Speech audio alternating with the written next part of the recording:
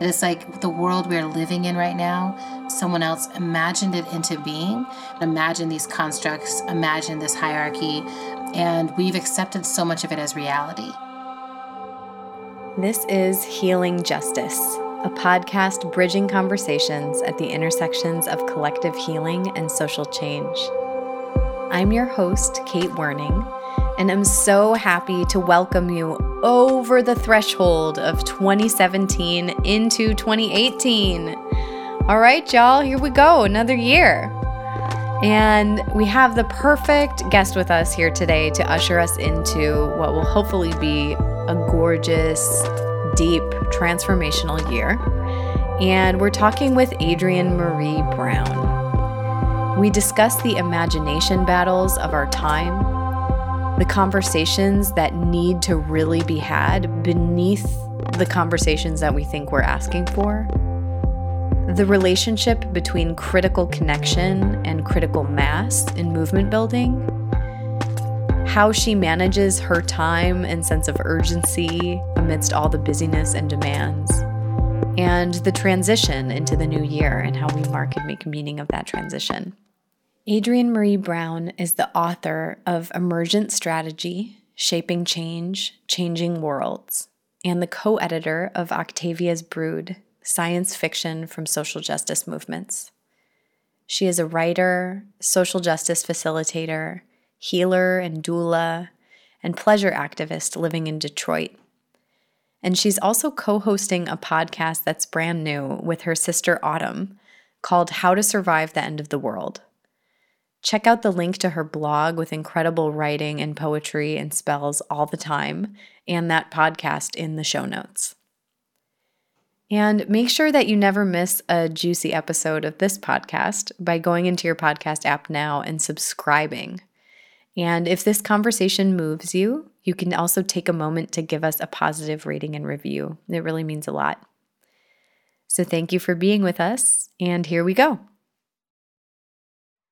Hi, Adrienne. Welcome to Healing Justice. Hi, Kate. Thanks for having me.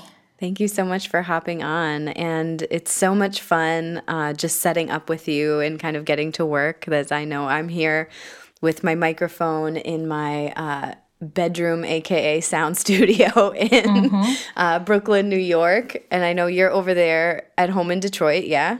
I'm at home in Detroit in my tiny little podcasting closet.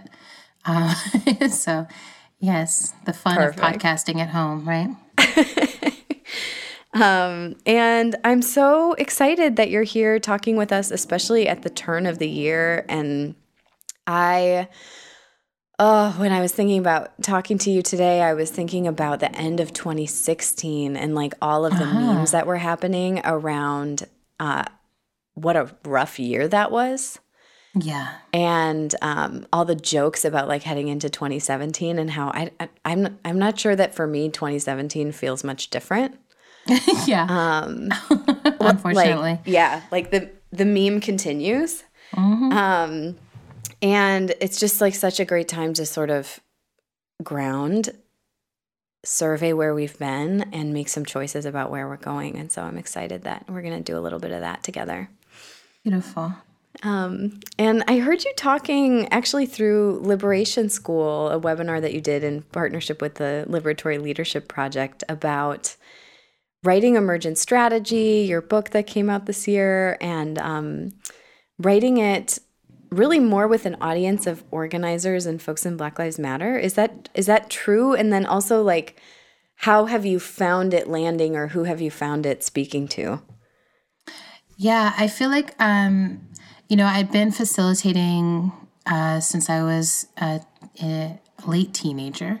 And I'd been doing a lot of work with different social justice movements, like dipping in places that I was like, oh, this feels like a place that I can be of use and of service. So I really wanted to write something that reflected back the lessons I had learned from those movements and with those movements, lessons that hopefully could make the work easier moving forward. And by the work, I mean social justice social justice, environmental justice, climate justice, gender justice. Those are some of the areas that I have focused in. Black liberation work, working with groups who are figuring out how to do nonviolent civil disobedience and direct action in right relationship with larger other tactics and strategies for creating change. So I was very concerned with like who's doing that work and where, as a facilitator, do I keep seeing us replicating the patterns of oppression that we say that we're fighting against, and where do I keep seeing us get stuck? And so the book kind of bubbled up from those places, and I wanted to be as accessible as possible, and I wanted to be, so I was like, I don't want to write a book that is more reference than relational. I'm like, there's so much out there, and I try to point people in the directions of things they might need. But I also really wanted to feel like, ultimately it's me and different organizers or different folks who are reading this book sitting down together and just having a talk about what is the spiritual nature of what we're doing, the emotional nature of what we're doing, what are the strategies of relationship building and relationship deepening that actually allow a movement to adapt together rather than just defaulting to centralized leadership, those things. So in terms of who's been responding to it, it's been really surprising. The reach has been surprising. Like I felt like, oh, here's my group of a few hundred people that I know are interested in operating this way because I keep crossing paths and we keep being in these conversations together. So I'm like, I know you're into it. And that's kind of who I thought would run towards this book. And it's been a lot. The reach has been wider. So I keep hearing from different groups that are like not necessarily working directly on Black liberation work, but doing something that feels connected or adjacent to that. Other kinds of intersectional work that is, some of it's just like other groups of color, but some of it is other folks who are like, well, we're working on climate, we're working on international relationships, we're working within the education system, we're working on building, figuring out like what alternative methods of transportation could look like. All kinds of folks who I'm just very surprised to be like, oh, you're picking this up. And, I was invited to the Obama Summit, and there were folks there who were like, oh, yeah, we're reading this and we're passing it around. And then I keep showing up. Last night I had an event in Detroit to just report back to the city and to the organizers of the city a little bit about how the year has gone and what I've been learning. And it was just really fascinating to see like who was showing up. It was really a mixed, when I first walked in, it was like almost all white folks who were there. And I was like, what?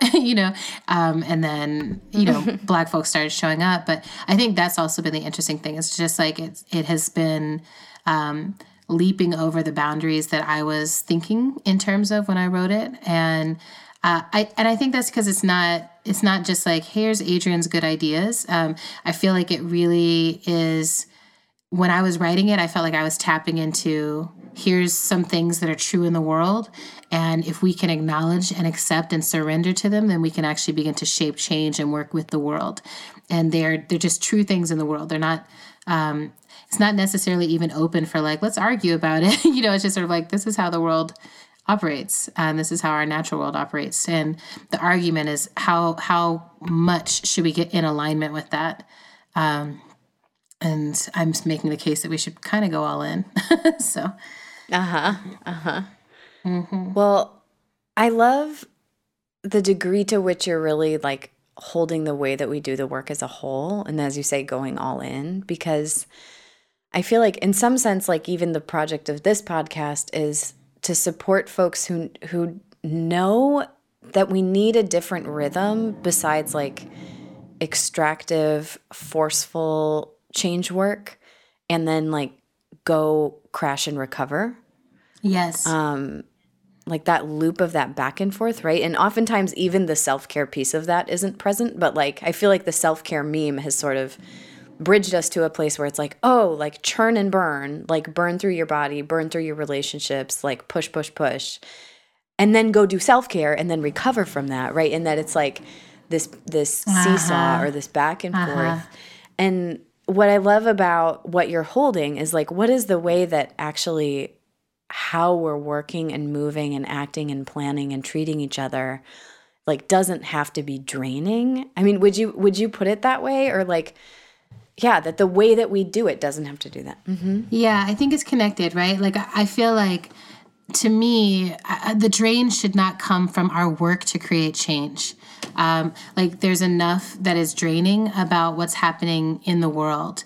There's enough that's draining about our opposition and those who are really committed to oppression and hierarchy and dominance and capitalism and racialized capitalism and white supremacy. I mean, there's, knowing that those things exist in the world and bearing the brunt of them landing in our lives, that is draining and that is exhausting. And so what I want to work on, or what I want to work towards, is making movements a space that feel like I feel ease, I feel camaraderie, I feel that there's principled struggle here, that I can show up as my whole self and in my honesty, and we can get some work done. And I've seen so many things happen. I mean, I've been through different phases, even in my own understanding of facilitation. But I've been through long processes of mediation with people that were very conversation-based, and, just watching people try to think their way through. And it kind of reminded me of, for me, the difference between experiencing personal therapy and then experiencing somatic body work and collective healing processes, where it was like in that personal therapy, a lot was happening. I was coming to new understandings and new meaning making for myself. But I wasn't necessarily releasing the trauma or moving beyond it. It was just more like, oh, I can see that there's a wound. It's bleeding. There it is. Here's what the blood looks like. And then when I came across body work and Reiki and folks who knew how to do ceremony, it just blew out of the water what was possible from my own healing, and then the healing that I was doing in relationship and in community with others. And now we look around and we have groups like Harriet's Apothecary, which are doing incredible work, or Spirit House, North Carolina. Mm-hmm. There's different groups that are like, oh, we can heal together. And there's ways of doing that. And there's both ancient ways of doing that, like ways that have been passed down. And then there's ways that we can feel into and co-create together as we land into a society that is much more multifaceted and multicultural in a true sense, right? I feel like one of the things that my lifetime has been what does it mean to come into relationship with each other that is a right relationship, that's not master and slave, that's not police and potential prisoner, that's not boss and worker, who's always working and never able to reach equity. It's like, how do we start to turn that commitment to hierarchy into a commitment to being collaborative and being with each other? So inside of all that, I think, facilitation is a way that you can bring that ease and that full-bodiedness into what we do as a collective. So rather than thinking, we're going to only be able to talk our way all the way through to transforming all of our conditions, it's like, how do we bring our whole selves into the work? And how do we have conversations that are rooted in our whole selves being present? And what does that mean? It's like, how do we make sure that we're all able to take these steps forward together? And I came up in a period where it was like, if you were the smartest, if you were the fastest, you kind of became the leader. And I think a lot of us now are questioning that, that it's like, the smartest and the fastest, that makes sense to elevate in a capitalist paradigm where it's all about getting as fast as you can, as much as you can. That's how you generate value for yourself in the world. But I think if we're really trying to hold a post-capitalist paradigm for ourselves, then we have to think, what are the practices we have come to take for granted that need to be slowed down and deepened? And a lot of that is about relationship, and like, how do we build relationships of solidarity rather than saying, if we have a shared analysis but don't really know each other, that's going to hold up under pressure. Because right now we're under all the pressure. We're under a deep pressure. Yeah. And so we need to be able to know that, like, when I grab your hand, I can trust that you're not going to let go. Even if my hand gets sweaty, and even if I smell funky, and even if, you don't understand my gender pronouns, and even if, even if our vision diverges up ahead, right? But I'm like, in this moment, we can really understand what solidarity can serve, and we can grow together. I love this question around time, because I feel like that's something that I really need to be hit a deeper level with in the new year in order to be less drained. And the very kind of dominant scarcity-based relationship with time of the never enough. I need to be able to get more out of this than is possible to extract, right? Yeah. And I'm wondering how do you think about urgency, given that there are real reasons to be urgent right now? Yeah. And how do you think about urgency and scarcity and building, slowing down, but also being honest about the fact that a lot of things are speeding up? Yeah, that's great. I feel like I'm a student when it comes to urgency and importance, and how to meet the needs that I have in my own life, that my family has, that my community has, and then sort of at a larger scale, how do we meet the demands of our time? And there's something about authentic urgency and false urgency that feels important. So I feel like there's so much about how work gets structured that's urgency is a measure of how important you are and how much you're valued. It's are you the one who really needs to be on all the time, all night, all day? And it becomes a way that you start to identify. It's I'm never off. I'm always on. I'm urgently needed everywhere. That I think it doesn't actually graft as being very true for most people's lives. It's true for this, now our news cycle has been produced that way. So we find ourselves if we're trying to keep up with the narratives that are being spread about us, we have to move at this speed. That doesn't necessarily mean that we're telling the stories that need to be told about ourselves, right?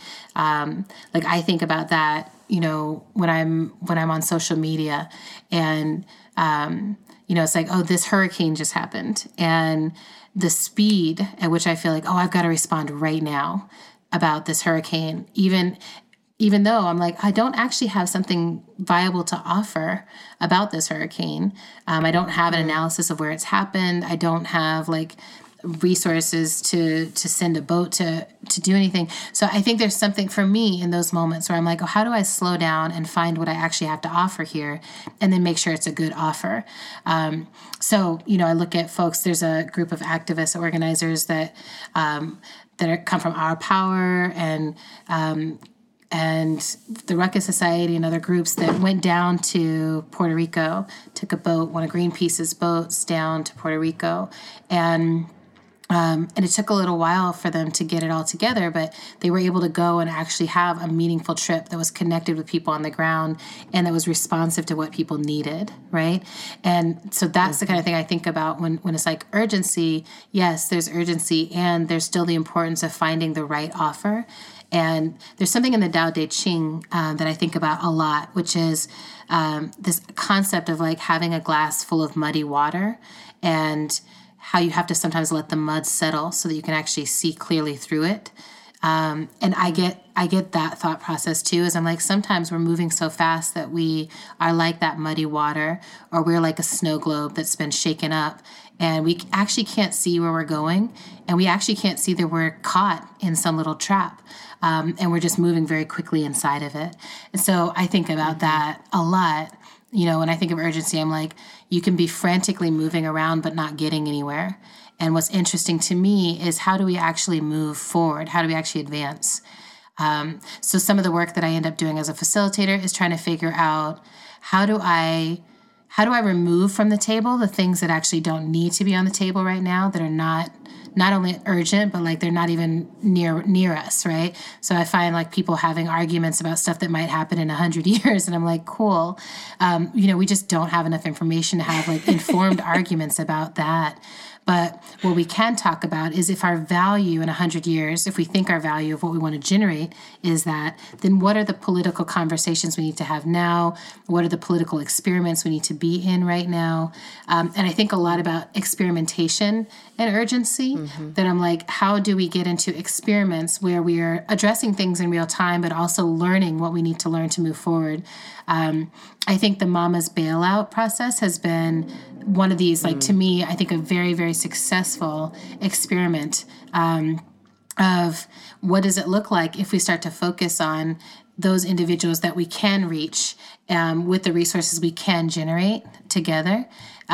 What becomes possible if we start to pull these women out of the prison industrial complex in real time. And so it's not this like theoretically, we should end the prison system. It's like, yeah, theoretically we should, but what do we do? What are the practices we start to do that actually move us in that direction? Yeah. Yeah. Yeah, that campaign was profound in so many ways. Yes, it was profound in so many ways. And it was like so many people coming together to say, I am an abolitionist. I've been an abolitionist, but here's something that I can do in practice in real time. Because in real time, it's like, oh, we're not just going to end this prison system tomorrow. Somehow we have to be in practices of liberating people as we can. And also, I think, really getting into deep practices of transformative justice. So it's this combination of like, let's get people out of the existing system and let's turn up our practices around how we are with each other in a non-punitive way or a post-punitive way. Like we know that punishment only gets us so far and then eventually loops back on itself and creates the same conditions, the same harm. So how do we advance beyond that? And for those who missed the Mama's Bailout campaign, I'll put the link in the show notes for you to read a little bit more about it. Yeah, and it's not too late. Like if you haven't missed it, they're still receiving resources and still taking mamas out of jail, like right now. Yes. Okay. Thank you. So it's great. It's like an ongoing, awesome thing that you can keep contributing to. Awesome. I want to ask you too about how this concept applies to your own life, because just witnessing like super from afar via the internets, I know that, you've got your podcast going with your sister. Yes. You've got, the book that's taken off this year and of the facilitation work you do. I mean, many, many things, generative somatics trainings. And I'm wondering when it comes to like time management and urgency, how does this work for you?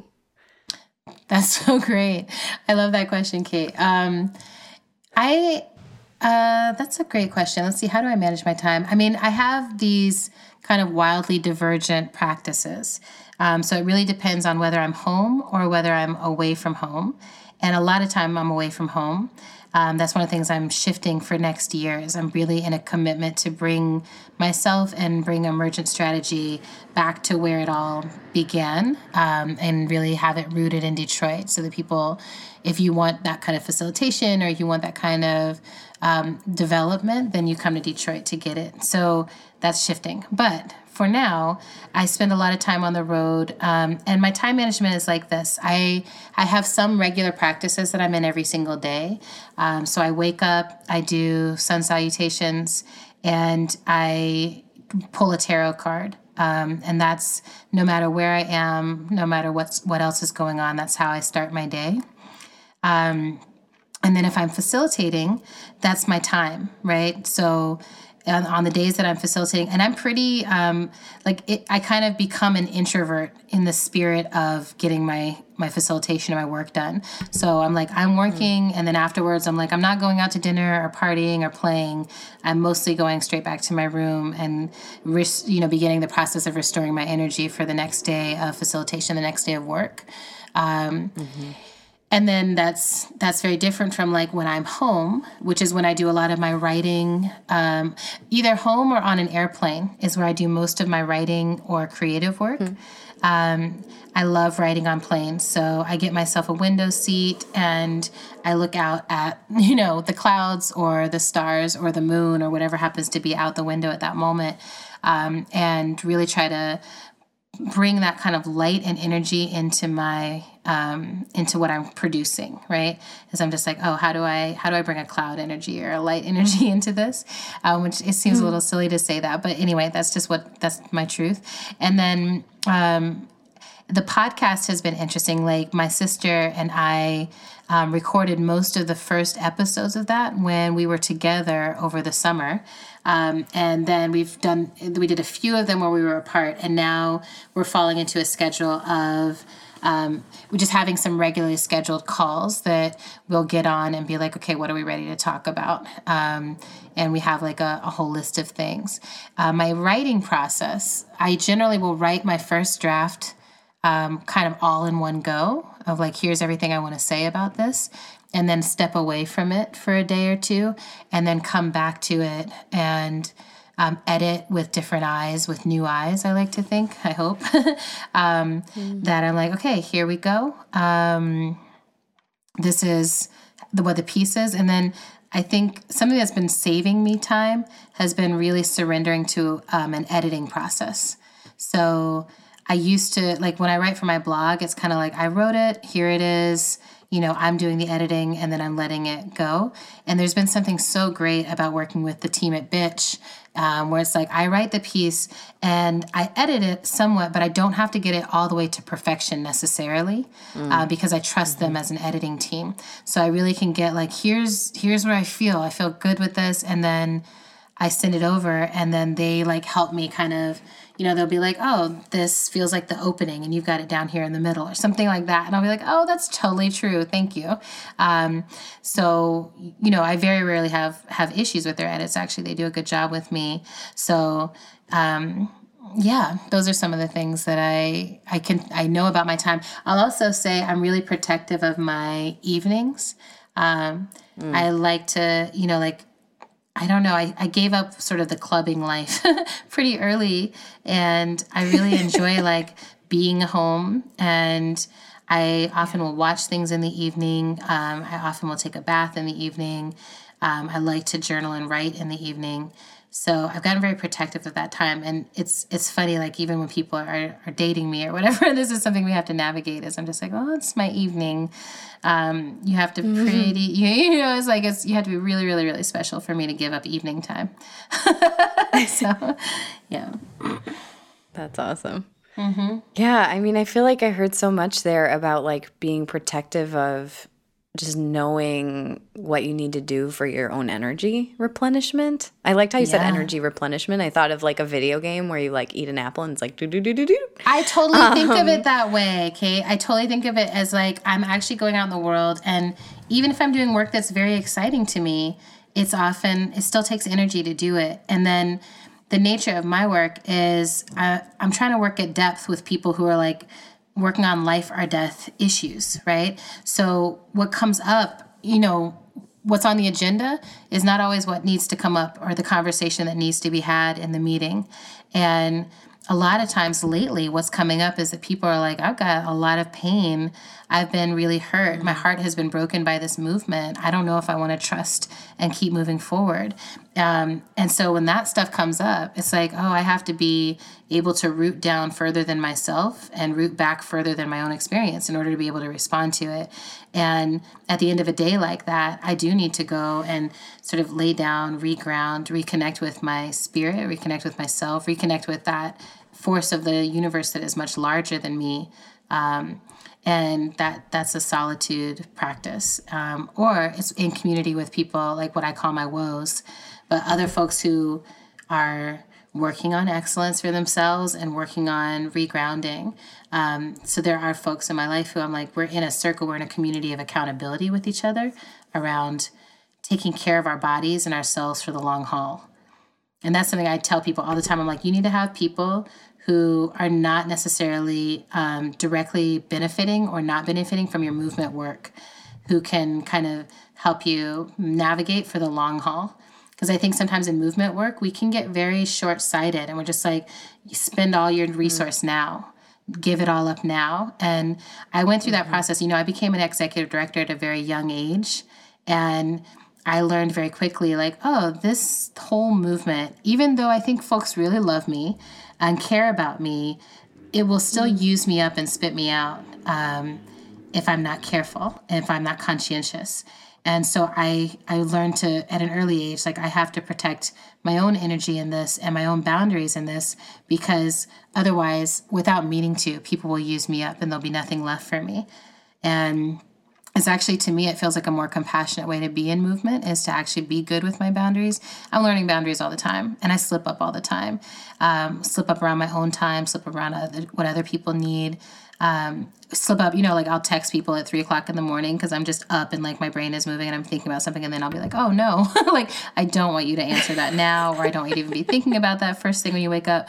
So, things like that I'm like, how do we learn to be protective of each other's sacred movement energy? Because we still, in the grand scheme of things, it's such a small number of people who are actually tuned in and have taken on like, oh, my responsibility as a human being is to improve the conditions of living for myself and those around me, those who look like me or those who are impacted by my privileges.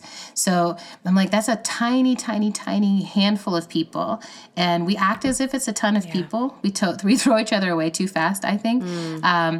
But it's actually a small group of people, and we need to be protective of each other and of each other's well-being and of each other's healing processes and of each other's rest, I was recently, there's an amazing organizer named Maria who was talking about how she's like, I'm a commitment to 12 hours of sleep a night. We were at this sort of healing space, basically, and I was just like, 12 hours a night. But it was such a good, like, I felt like everything in my heart said, yes, I want that for you. And I want for so many organizers just adequate rest, adequate rest so that they can stay in the work for the long haul. Yeah. Well, that makes me think about, too, the way that you relate to creativity, because the things that you talk about with imagination, and I've heard you say, or maybe I read it in Emergent Strategy about that we're engaged in an imagination battle.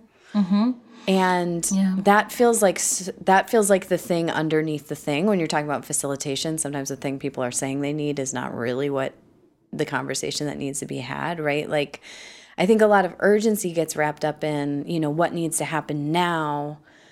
And then we're tired or rushed or anxious or in stress response. And so then literally in our brains, we lose access to creativity, right? Yes. And I would love to just hear more about what is the role of imagination in organizing for you? I love that. That imagination battle framework, I first saw Claudia Rankine had done some writing and thinking along those lines. And then Terry Marshall, who does amazing work with Intelligent Mischief out in Boston.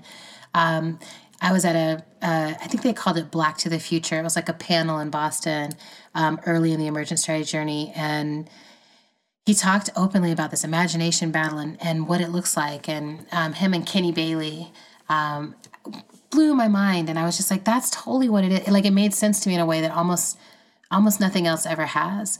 That it's like the world we're living in right now was actually someone else imagined it into being. And we've accepted so much of it as reality. So someone imagined these constructs, imagined this hierarchy, imagined that there would be some who were superior and who those would be, and imagined that, we could only move forward with a punitive system.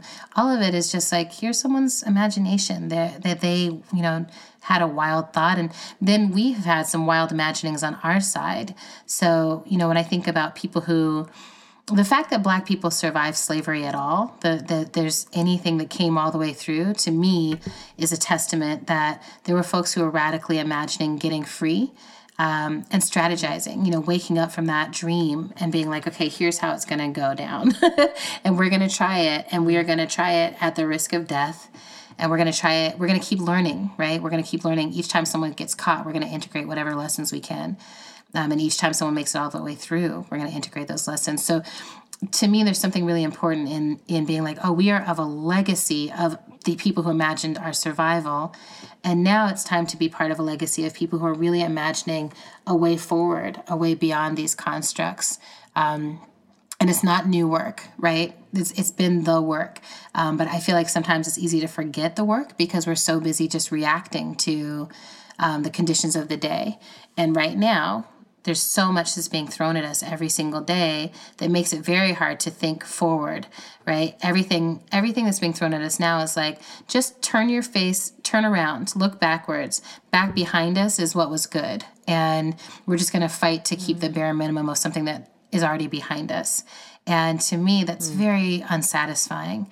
I want to keep moving forward, and I'm of a people that want to keep moving forward. There's nothing behind us at this point that I would want to return to. Like when I look back and I'm like, oh, well, maybe there were times when we were more physically free as Black people than we are now. But in a lot of those situations, we still had patriarchy, or there was still capitalism or competition. There were still other systems that weren't functional, or we just were not global. We weren't connected to a lot of the other peoples that are out there. And right now, I feel very excited about the level of connectivity that we have, of getting to know what humans are doing all around the world and to learn from what humans are doing all around the world. To not say, oh, well, if it's this way right here, then this is the only way. But saying, if it's this way right here, maybe someone else has figured it out,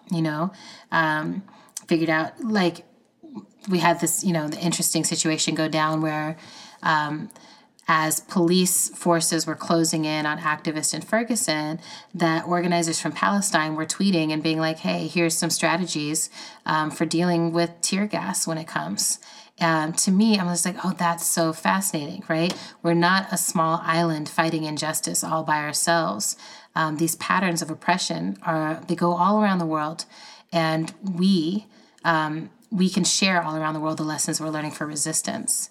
That to me feels very new and very exciting and very I'm like, oh, I want as much of that as I can get. And I feel like this is a moment where figuring out inside of this imagination battle, what is the skill set that takes our dreams and turns them into reality? And that's not about I'm producing something that I need to pitch or sell, but rather I'm growing something that's going to burst the seams of an outdated imagination that can't hold us.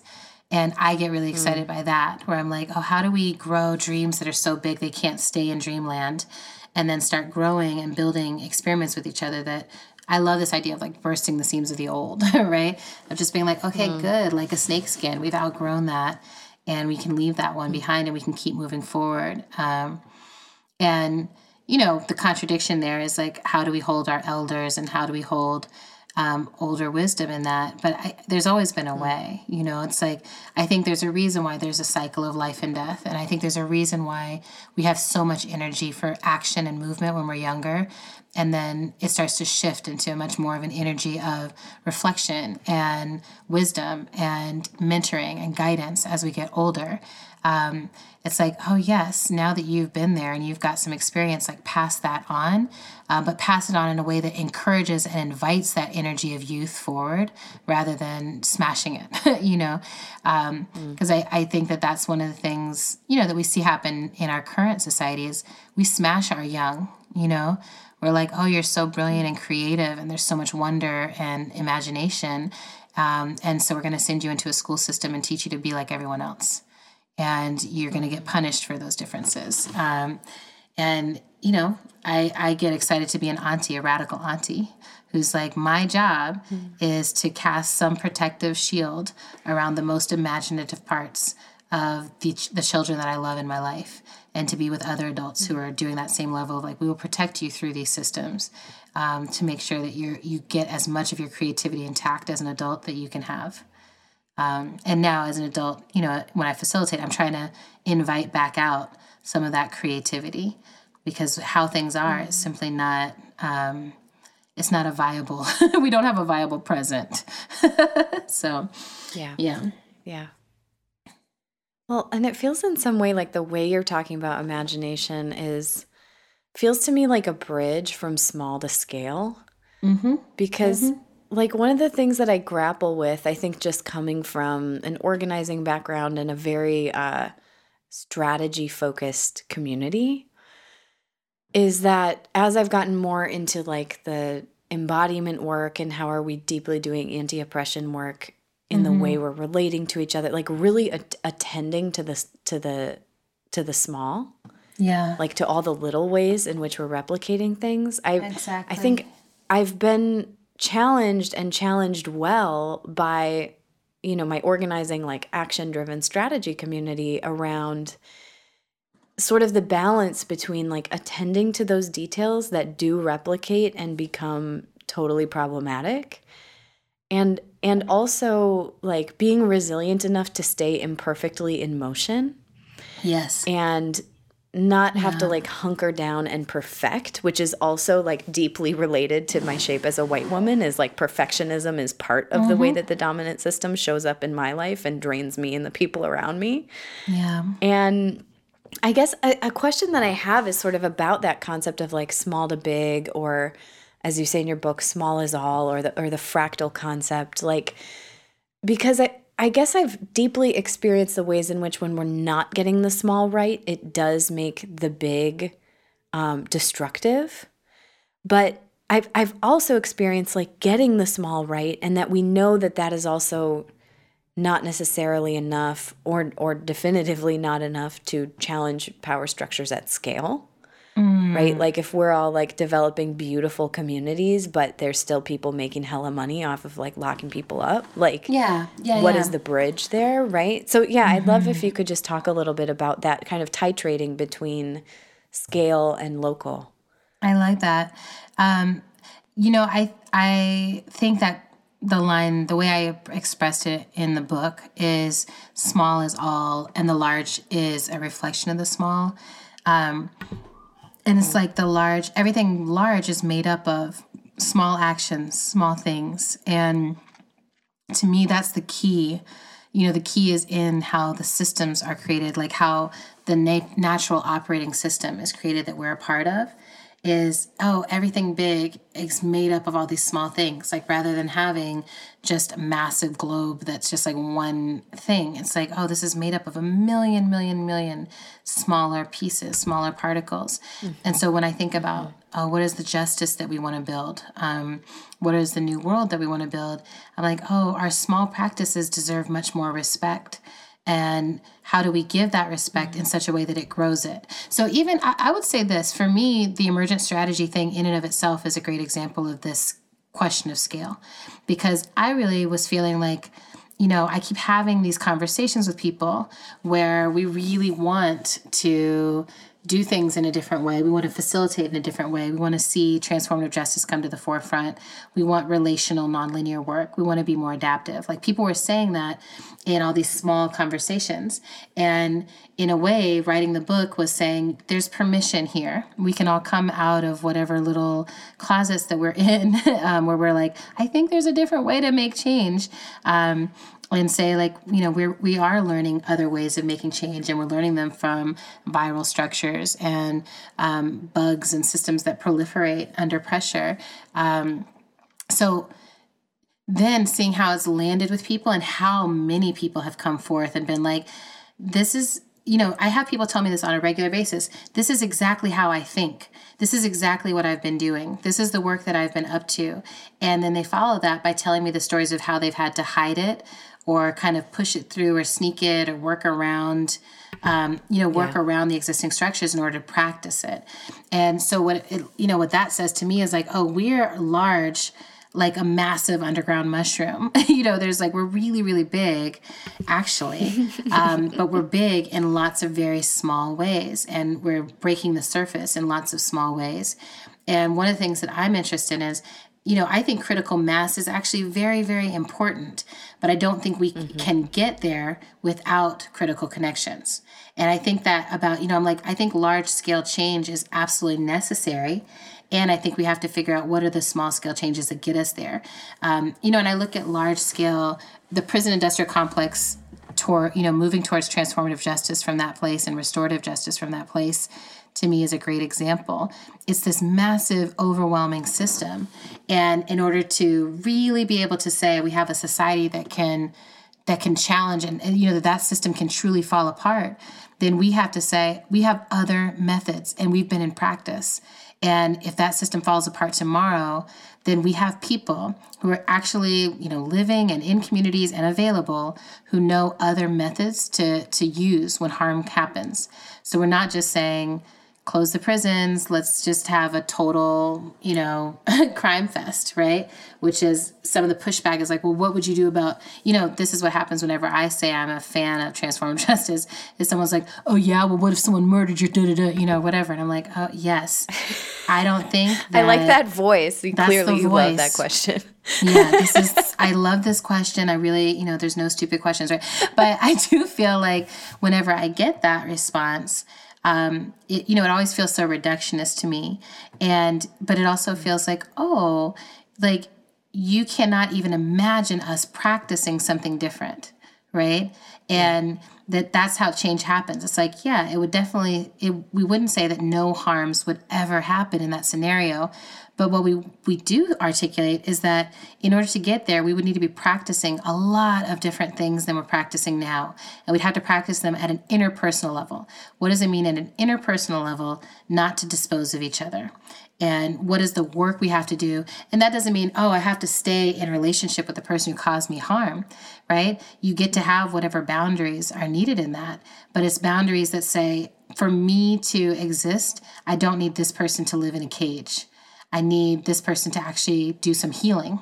I need this person to get back in right relationship with themselves and the planet. That's what will actually generate my own liberation. And, I say this as someone who's a survivor, that it's still very hard for me to imagine that for the people who've caused harm for me. So I'm like, I know that part of my life's work is lining up my emotional landscape with this political value that I hold.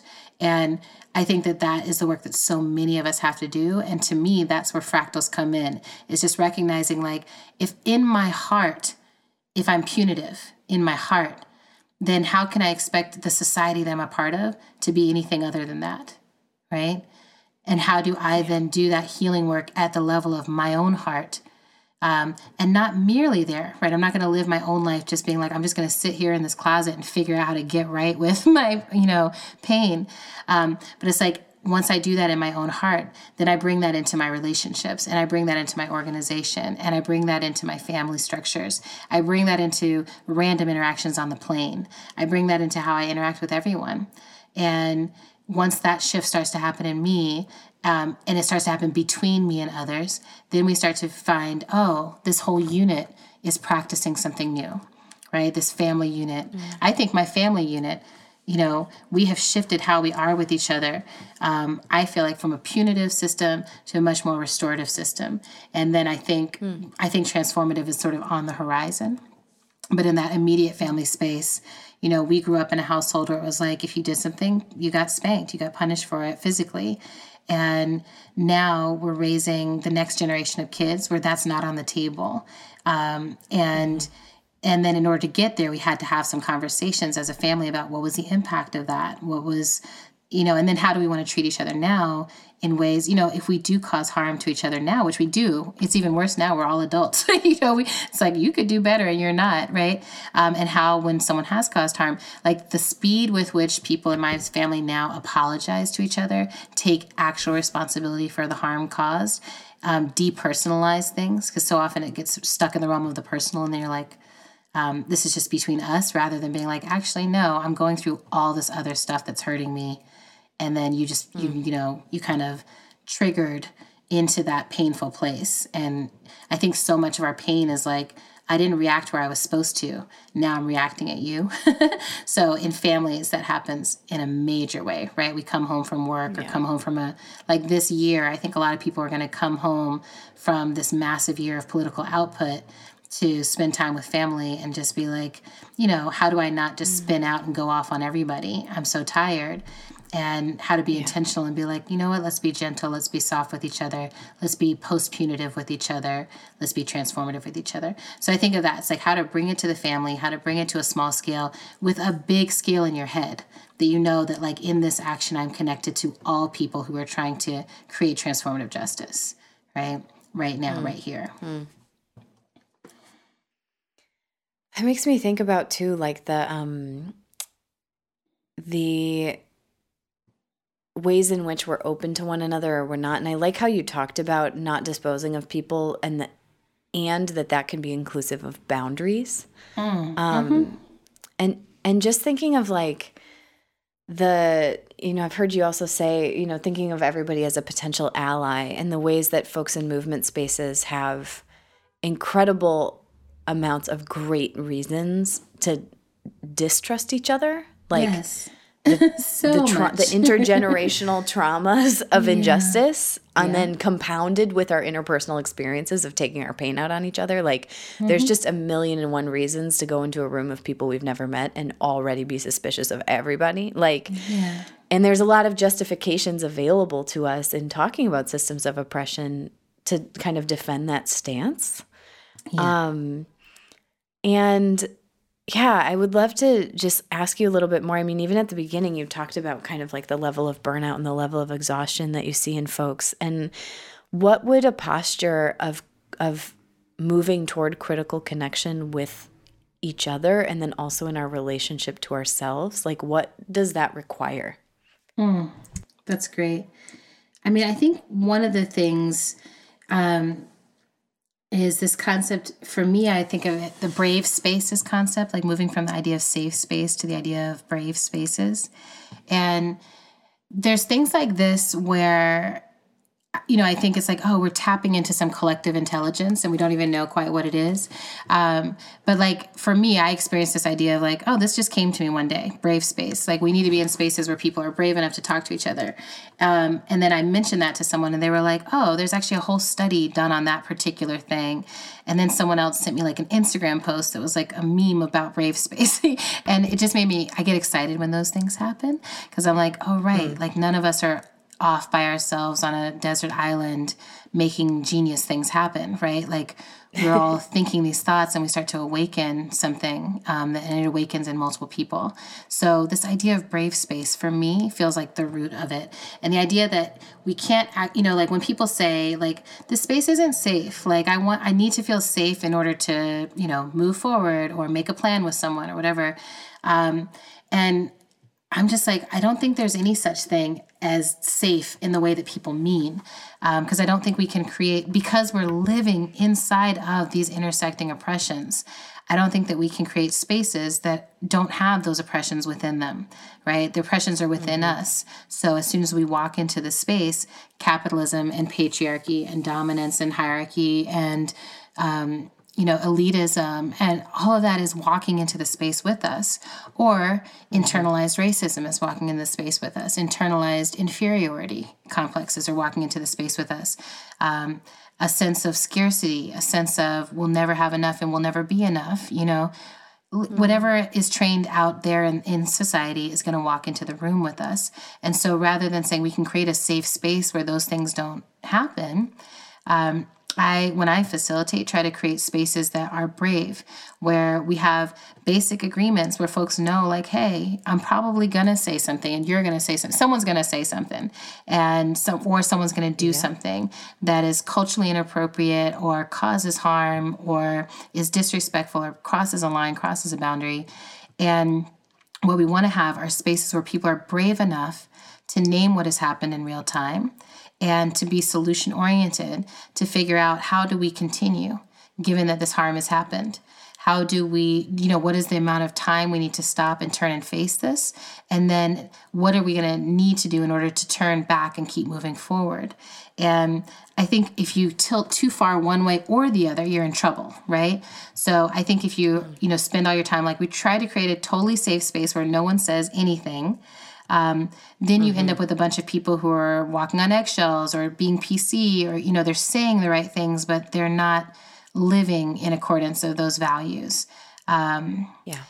But then if you tip the other way, where I think you can be like, there's no such thing at all, and just say what you need to do what you need to do. And like, we need to stop being so fragile and stop being triggered by everything and like, just keep it moving.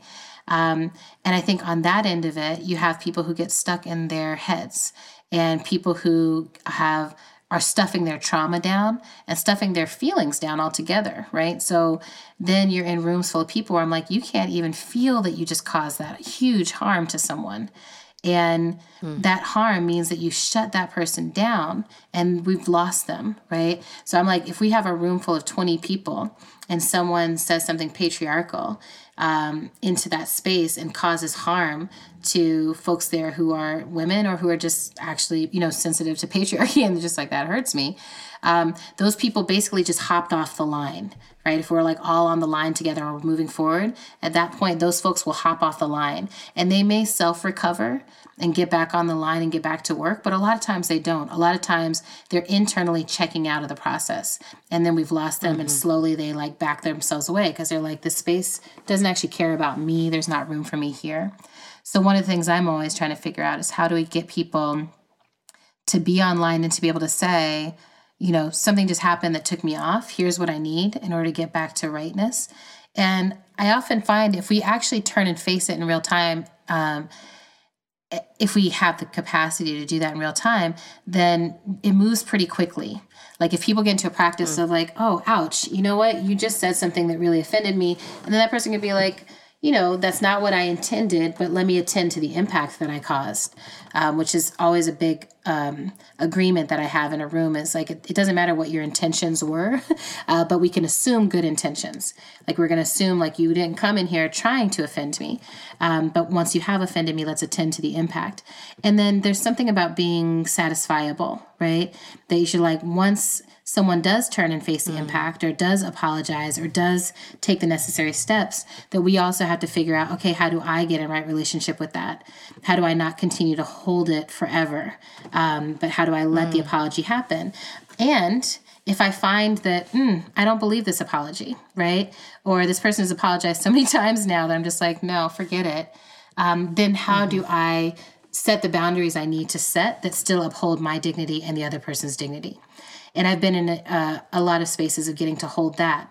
I call it kind of the breakup conversation, even though a lot of times it's not a romantic breakup. But it's saying like, you know what? We're actually not compatible either to do this work together or to build this institution together or to be in an alliance together. And I wish you well to go and do your work, and I'm going to go and do mine. But it doesn't make sense for us to work together. And I think we need more groups and more individuals to be able to make that move as well, to be able to say, like, this isn't compatible. And, it being compatible doesn't mean that, like, a huge harm has happened. If we name it as incompatible early, then we can avoid some of the harm that comes from people staying too long in containers that are actually not meant for them. So I think there's a lot in there around like, oh, here's the practices. Here's the actual practices that we have to be in order to shift how we are with each other.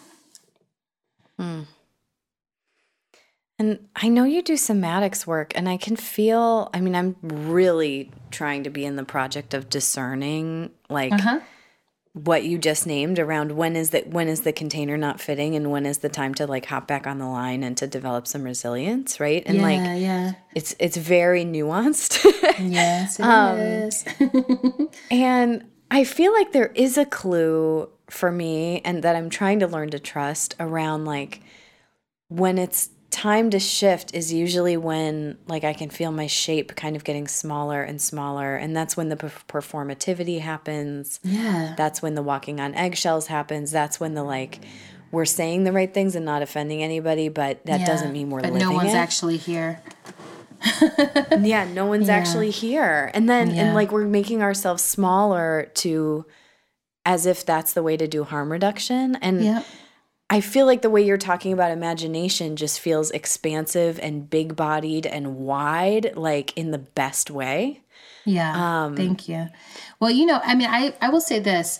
I've written about this some, but I was at the Ruckus Society for 5 years and am now on their board. And I love that organization. But one of the things I learned while I was there is when I first came, I was basically walking into like the detritus of, some anti-racism work that had really left people feeling like no one knows what to do, right? Like the people of color don't know how to ask for what they need in terms of like skill development and relationship development and, just like how do we actually blockade stuff and lock shit down and, rappel off of buildings, like, just really hardcore stuff that's like, we want to be able to do this. And we know that our movements need that level of skill.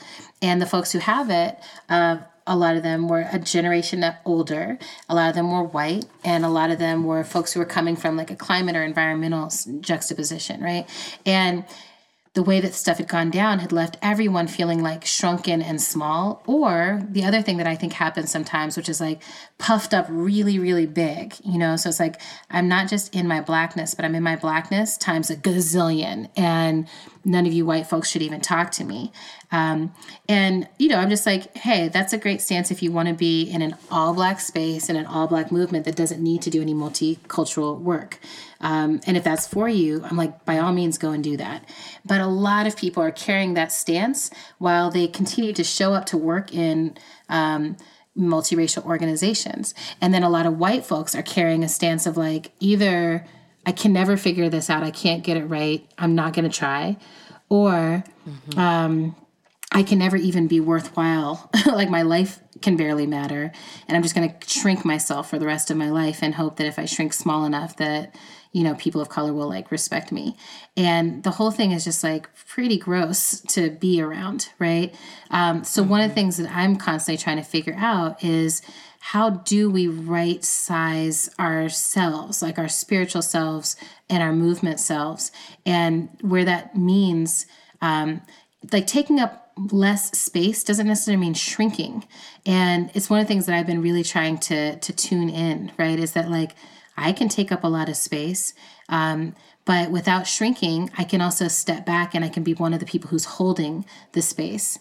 Or I can step back and I can be one of the people who's like supporting someone else to step forward in the space. Like there's a lot of ways to use the massive, vast energy that I have. And they don't all require being like me, which is one of the reasons I like facilitation. Facilitation is a way that I'm allowed to be as expansive as I can be. And that's what's called for in any room that I'm in, is like, I need to be able to drop down and fill this room up, and be a solid foundation for people to step on and off of in the space, or step in and out of, however you want to see that metaphor in your head. But I want to be vast in order to do that work, and shrinking myself won't work. And it doesn't work generally.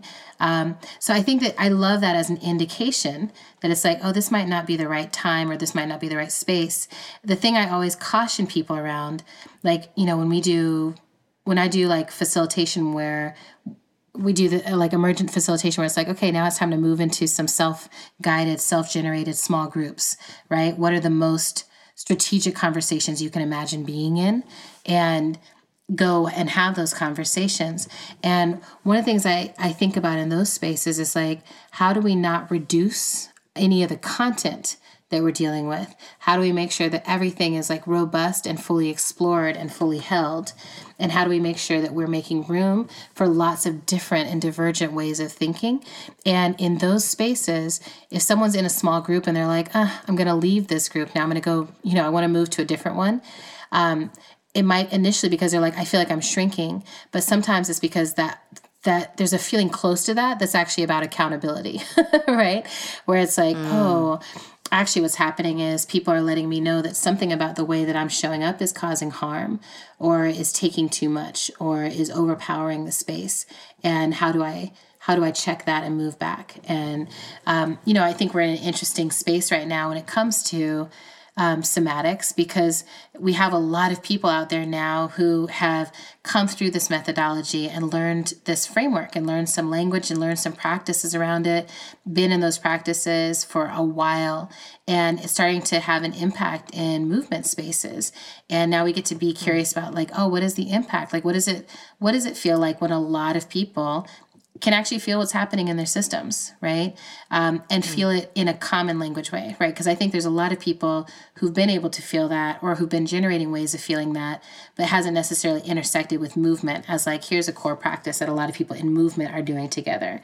And I think there's something really interesting about having a lot of people in movement together who are saying, we're all doing this centering practice now. And I think it's something to be like smart and cautious and around, is like, this is, it serves those that it serves, and it works really well for those that it's working for. And we get to be in an experiment with, how do we do this well, in a way that doesn't dominate, or a way that doesn't say, now everyone has to do it the same way, right? There's like lots and lots of ways to feel. But the important thing is, I think at this point in movement, you have to be able to feel in order to feel the necessary boundaries and the necessary places to expand. Like, to feel like, what is the right way to be in my whiteness in a space? It's hard to feel that if you can't feel, right? How can I tell when someone is actually an ally? It's really hard to tune into that if you can't feel your gut. And I think for a lot of people, your gut is sending you data all the time that you're ignoring. And so it's like, oh, how do I bring my gut online? When I think about what happens in the most exciting rooms full of somatic practitioner work and somatic healing work, is that you watch people be able to say, oh, I can feel this. And from feeling this, I can start to make some distinctions and choices around how I'm going to respond. And I'm no longer going to be just a victim of my reactions. I can feel into what I long for and how to move towards that. And that, to me, that's what it's all about. And that's what we're trying to get on a movement level. When I look at like standing in a room full of people who are like, okay, we're strategizing together.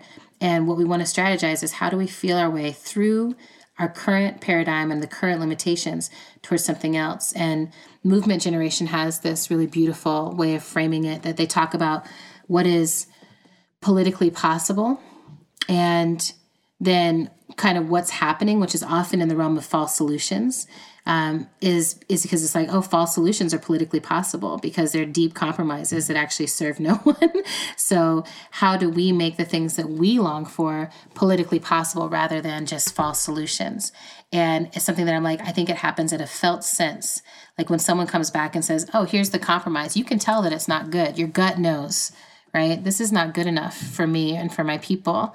And how to trust that gut knowing, even if you're like, I haven't pulled together all of my analysis, but I know this is not right and I'm not going to settle for it, right?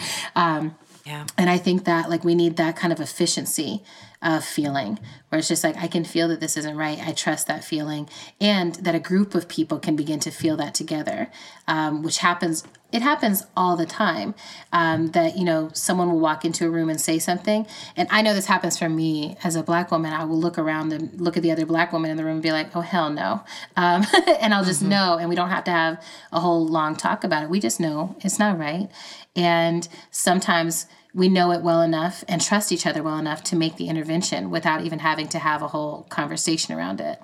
To me, that starts to feel like, oh, we're flocking together. We are avoiding predation together. We are moving very quickly away from harm and towards our longings together. And that then, to me, when we're able to do that, movement starts to get very, very exciting. But I don't think we get there without taking the time to have those slower conversations, deeper conversations, and a lot of consent work, too. It's saying, like, I consent to being in movement with you. I consent to being in these deep conversations, to being in some deeper relationship with you. And, you know, for me, I'm like, I don't really want to be in movement with folks who I don't want to be in relationship with. And I learned that a long time ago that I'm like, oh, I don't really want to spend time. I was like, if I don't want to spend time with you, I don't want to spend time with you, whether we're in the movement or not in the movement. That doesn't mean I can't like respect your work, and that we can't really be allies and like supporting the movement forward.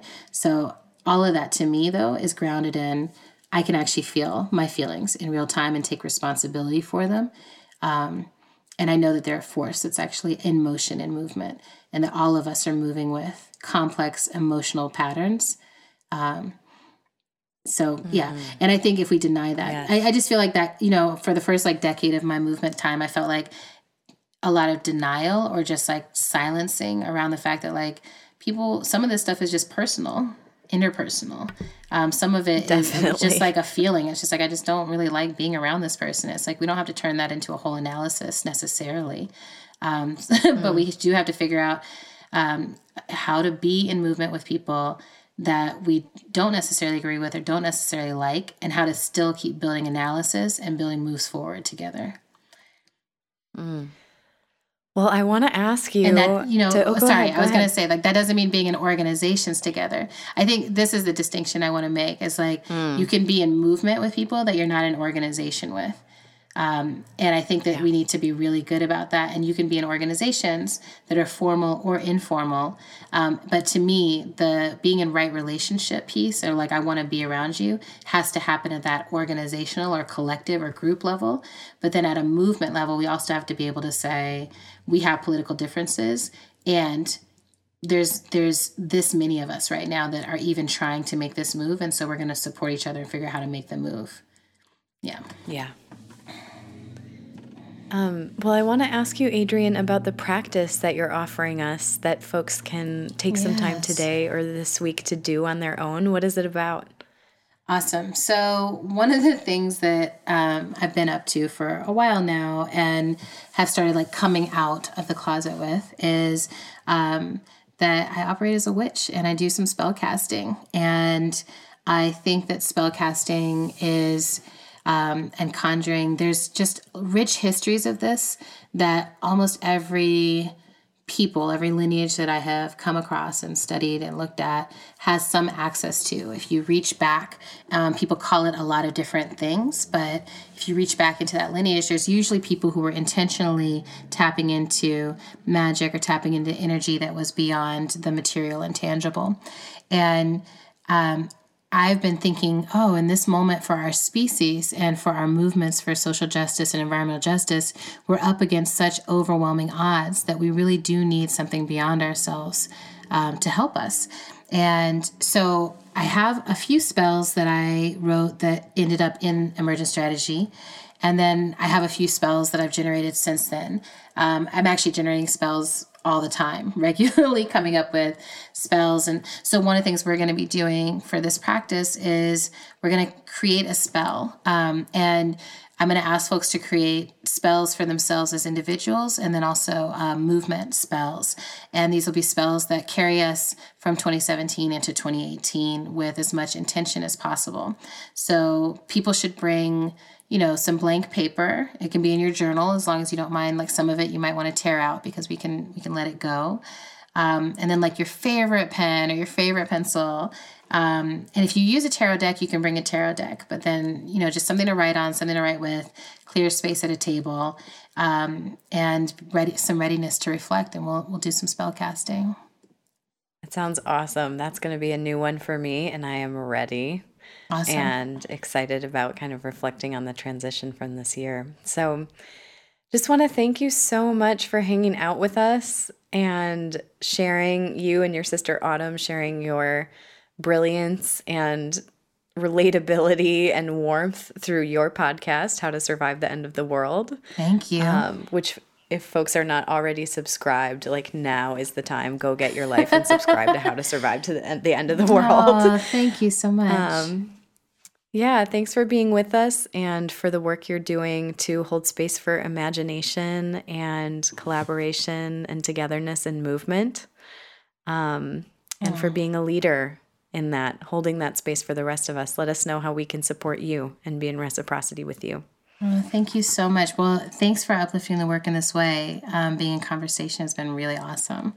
And I feel like I learned, I love conversation because I feel like, you learn even your own thoughts in conversation. So thanks for this. And thanks for everyone you've been uplifting on the show. It's very exciting to have this podcast out in the world. So thank you. Thanks, Adrienne. You just heard a conversation between Kate Werning and Adrienne Marie Brown.